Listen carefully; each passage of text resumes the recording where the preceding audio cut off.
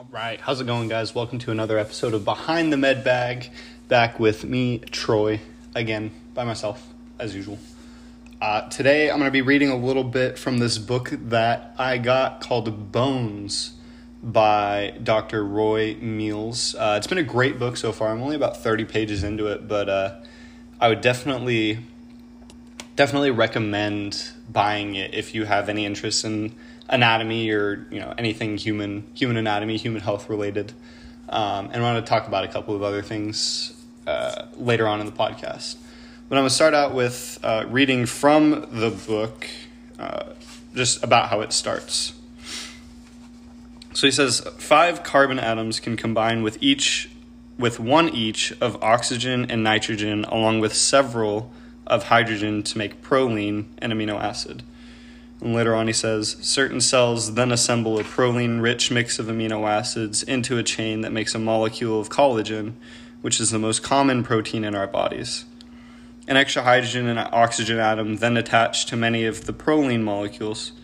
This causes the chain to kink sharply at irregular intervals, and it now looks more like a minuscule piece of corkscrew pasta. 3 of these corkscrews nest together to form a collagen molecule, which even at the super submicroscopic level is strong and stable because of the nooks in one strand nested into the crannies of adjacent ones. Now, thinking about that kind of puts a lot of things into perspective for me personally.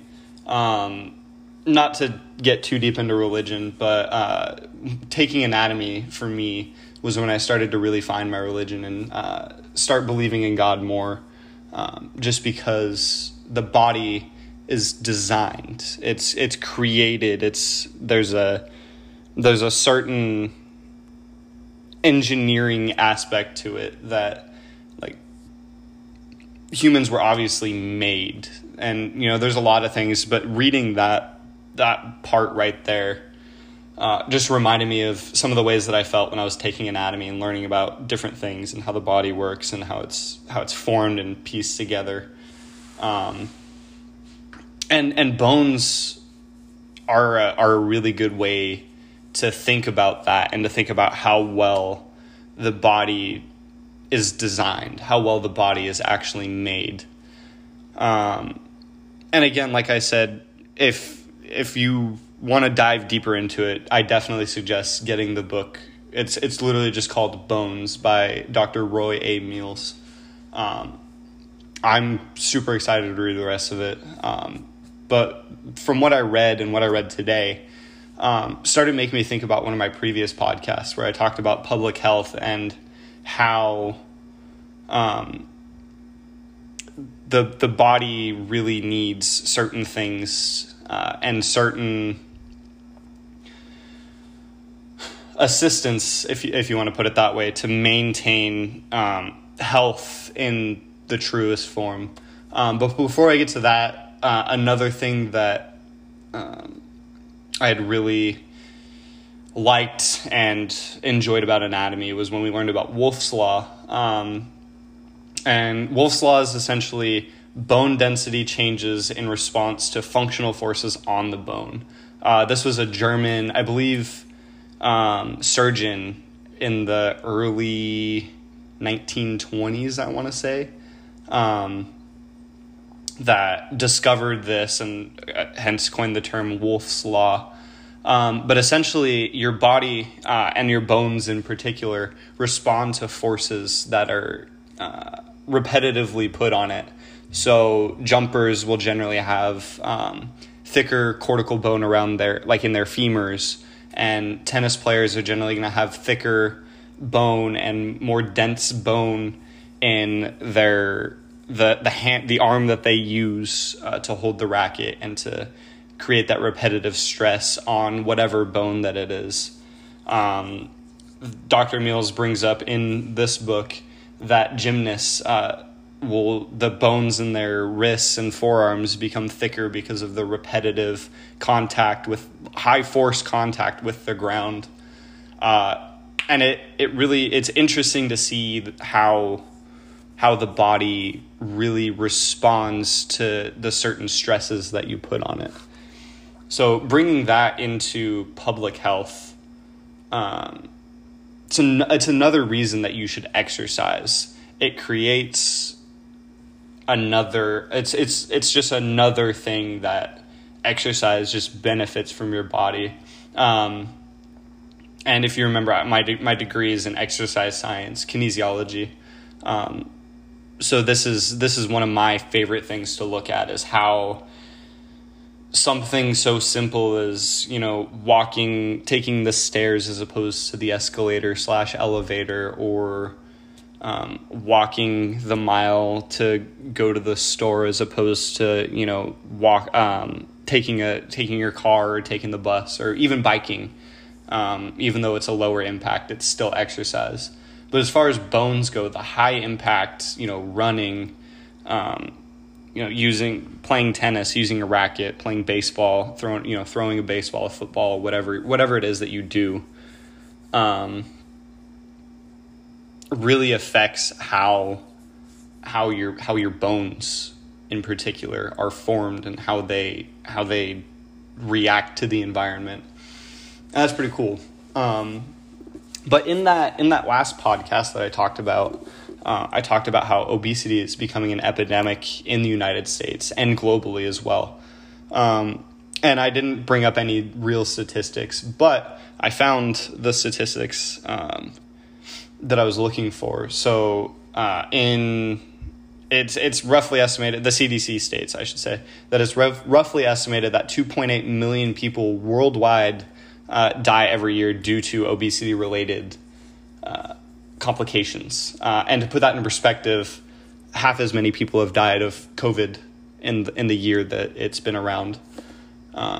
So as you can see, the obesity epidemic is the real one that we need to focus on, and the one that we need to focus on getting better and fixing, as opposed to, obviously, respiratory diseases are going to be a big part of this, but this is going to help curb some of those unnecessary deaths from other reasons, like COVID, for example.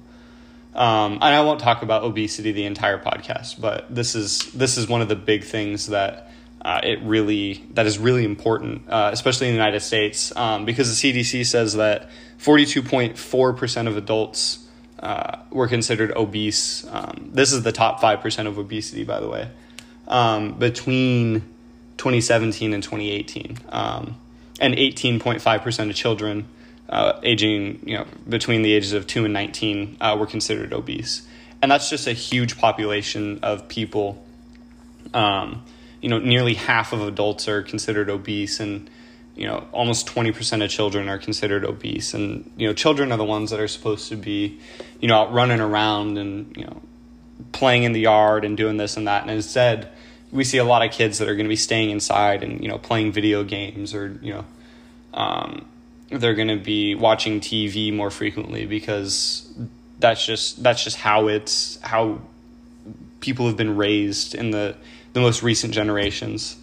And I'm not saying that, video games are terrible, or that watching TV is terrible. I mean, I play video games and I love watching movies and whatnot, but getting your recommended, I think it's like an hour a day of just outside time, of doing anything outside or being physically active, at least an hour, is so beneficial, especially to those young kids whose bones need to start getting used to the stresses of the world, and the way that the body is just going to be battered and just beat up throughout the course of an 80-year lifespan, 80 to 100-year lifespan. But going into specifically how obesity affects bones, obesity is associated with an increased fracture rate, or risk of fracture. So a lot of studies have shown that people with obesity have more dense bone, more what's called bone mineral density. So essentially the amount of calcium that is present in the bones. So taking a step back from that, that collagen that Dr. Meals talked about earlier, is essentially a lattice or a scaffolding, if you will, for your bones and for some of your other cells or your other body systems as well. Definitely cells too. But the calcium is like the plaster that fills in that scaffolding. So I believe even in this book he brought up that it's like paper mache, and that's like the best way to explain it. So they obese people have more density, bone mineral density, so more calcium, but it's sort of a facade, if you will, because obviously you can't like take actual samples of their bone without an invasive procedure that most people probably aren't going to agree to. A lot of this is through imaging and bone density scans and whatnot. So that's another thing that you have to take into account is it may look like they have a more dense bone, but they also might not. But the increased fracture risk is due to metabolic syndrome, or just poor general metabolic health. So their body isn't able to repair bone or put bone together, build a bone faster than your body's breaking it down. So the osteo class, I believe it is, are eating away at bone, eating that calcium lattice work away, and osteoblasts are going to be building it back up. And eventually you get to the point where the osteoblasts can't keep up with how much the osteoclasts are eating away at that calcium lattice, and just eating away at the bone. So you're not building bone as quickly as you're deteriorating it. And so with obesity, that's going to start at a younger age than it would in a normal BMI person. And this article is from Gower and Casaza. I butchered those names terribly. I wrote them down and can't read my own handwriting apparently. But I think it's Gower, Gower, and Casaza that wrote this article. And they also wrote the article and did the study. And they also found that abdominal/visceral obesity is associated with lower bone mineral density. So even the conception that obese people have higher bone density is starting to kind of go out the window. So abdominal/visceral obesity, that's going to be the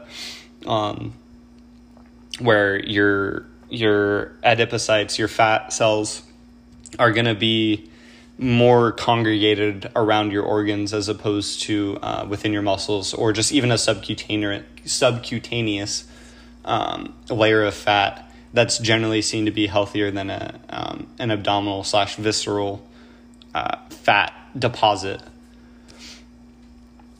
But kind of moving on from obesity as a whole, not to talk about that the entire time. Kind of moving into diet too. Bone is really affected by what your diet is like too. So take soda drinkers, for example. People that drink soda are generally going to have higher risk of bone diseases like osteoporosis or just vitamin D deficiencies and whatnot, because soda, energy drinks, a lot of carbonated beverages have phosphorus in them, and excessive phosphorus intake above your recommended daily allowance is going to disrupt the hormonal regulation of your parathyroid hormone, which essentially tells your body to either release calcium from the bones or absorb it back into the bones. That's gonna be affected, and you're gonna leach more calcium from your bones and have osteoporosis essentially. But Dr. Meals talked about, again in the book, I'm reading directly from the book. He said, if dietary intake is sufficient and steady, The needed calcium comes from what we eat and drink. But because none of us are likely to sip on calcium smoothies around the clock, our bones become a bank that loans calcium to the bloodstream and takes it back as conditions change. So, kind of explaining that in a more layman's term, with that parathyroid hormone, your body is using it to pull calcium into the bloodstream so your muscles can function properly. And the biggest one that needs to function properly is going to be the heart. So your heart, as much as everyone probably knows, is a muscle. It's a super highly specialized muscle that works harder than any other muscle in your body is going to. Your heart, for the most part, never stops beating throughout your entire life. It's always consistently contracting and relaxing, contracting and relaxing, and all of that is going to take a calcium content and calcium, levels in your bloodstream that are very particular. Dr. Meals talks in the book about how your calcium levels are the most consistent blood level in your body, where they fluctuate only within 1% to 2%. And if they don't, if you have too much calcium, your heart starts to get twitchy. The muscles in your heart start twitching, which obviously isn't very good. And if it gets too low, they start cramping, which means, again, the muscle of your heart isn't contracting properly and doing what it's supposed to. So your bones are going to be that storage for calcium. And it's when your body is pulling calcium so much that from your from your bones into your bloodstream, and you're not resupplying that calcium into your bones, you're going to start getting into those spots where you have osteoporosis, you have bone disease, bone degeneration. You're going to be at a higher risk for fractures if you fall. A lot of times it's going to be associated with bruising as well, because your bones are where you make blood cells. And so if you're not properly making those blood cells, and if you're not replenishing your bloodstream in the right way, it's not going to end up very well. And a lot of that kind of ties into it could tie into a vitamin D deficiency as well. So a lot of people in more cloudy climates, more overcast places that have vitamin D deficiencies will generally also have bone diseases due to the fact that if you didn't know, vitamin D is what allows your body to absorb calcium, and you get vitamin D from sunlight. The UV, I want to say it's ultraviolet 2 or ultraviolet beta or something like that. Rays react with the cholesterol that's in your melanocytes in your skin, and the reaction of that cholesterol creates vitamin D in your body. Obviously, you can supplement with it as well, but that's how you naturally get vitamin D. And so having vitamin D deficiencies, whether it be through diet, through not getting enough sunlight, or however you have the deficiency, is also going to lead to not having enough calcium in your bones or in your body to be able to replace the calcium either in your bloodstream or your bones or wherever it was borrowed from. And obviously that's not going to be good. And then another thing with like your high fat diets, diets that are high in fat are not as good for you for many reasons. We talk about blood lipid content, or move back to abdominal / visceral fat deposits and whatnot. It's the way the high fat diet affects your bones. It affects bone tissue a little bit more let me back that up. It's going to affect the marrow, the inside of the bones, as opposed to the bone, the compact bone itself. Another study or article in the Hormones journal, it's just titled Hormones, by Savitas, Turnus, and Dede, is that trabecular bone mineral density is going to decrease with your high-fat diet. And they found this in rats as well. More bone tissue, or people with higher fat diets, again, going back to obesity, are going to have more bone tissue but lower bone quality. So they're going to have more adipocytes or fat cells in their bone marrow. And it's going to make for an environment that promotes inflammation, swelling, just general pain, if you will, in the bone. So people with arthritis are going to be affected by this as well. So if you have arthritis, definitely try to eat a lower fat diet. Try to stick more with your leafy greens, foods that are higher in calcium as well. Drink milk, eat spinach. Spinach is one of the highest calcium contents of, I want to say, any of the leafy greens, but that could be wrong. But again, that's going to tie back into it's your diet. Your diet is the biggest thing that's going to affect bone health. Diet and exercise are the two just main factors of bone health. And so bone health, kind of tying it all together, the health of your bones, especially when it's related to your diet, is huge. Because if you're not getting that calcium intake, if you're not getting that vitamin D, again, whether it be through the sunlight or from your diet or a supplement or something, is going to have major complications later on in life, especially if it's a repetitive, a habitual thing to, eat a high fat diet or, drink a lot of soda or, energy drinks or something like that. That's going to leach that calcium from your bones and put you at a higher risk for, again, osteoporosis or general metabolic diseases and whatnot. It's more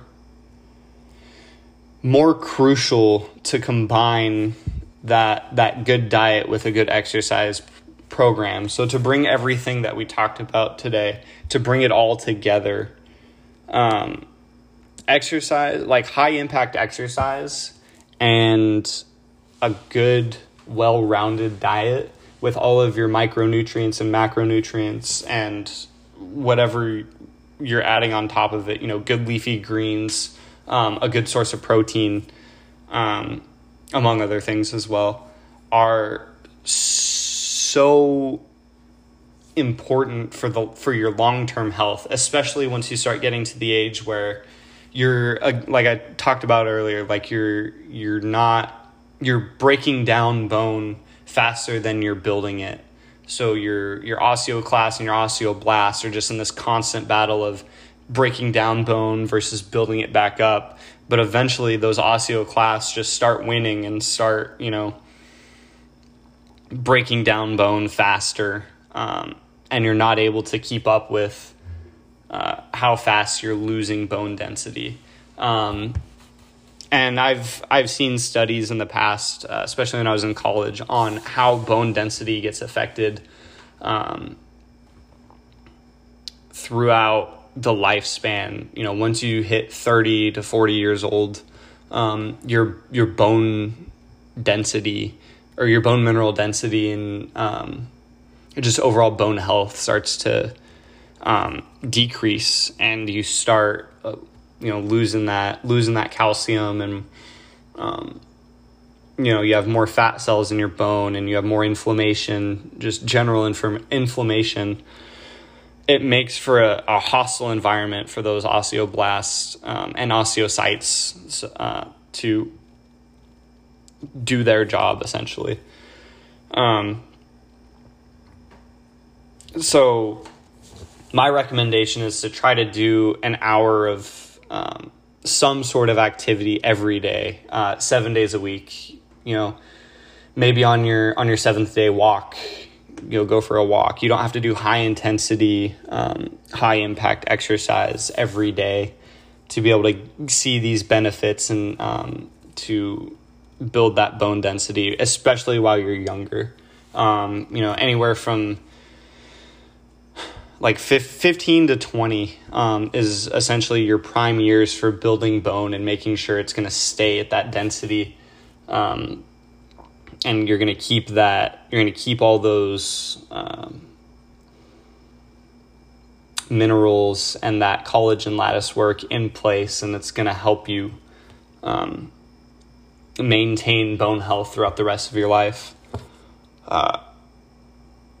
And it's so interesting to see just how the body changes, especially over time, and how your bones are affected by all of this. I mean, having strong bones is the groundwork for having a healthy life. Obviously, all your body systems kind of work together, and so having bones that are healthy, having a healthy diet it's the most important thing in my opinion that you can do when you're younger. When you're in your late teens or early to mid 20s, anywhere in that time frame, because those are the years that you are setting yourself up for the rest of your life. A lot of people talk about work hard when you're young so that way you can relax when you're old. Well, monetarily, yeah, that makes sense too. Get a good job, save a lot of money while you're young so that way you can relax when you're older. But at the same time, that's going to be the same as your body as well. Dr. Mills talked about your bones are a bank for calcium. You want to build up as much of that as you can. Obviously, too much calcium is going to be bad. You don't want to have like bone deposits in the wrong places. I can't think of the name of the condition right now, but there's a condition where you grow bone in your muscles. When your muscle, like if you get some sort of not traumatic, but some sort of blunt trauma to your muscles. So like say you run your leg into the wall, and people will grow bone there instead of muscle cells, and I want to say it's called osteomyelitis.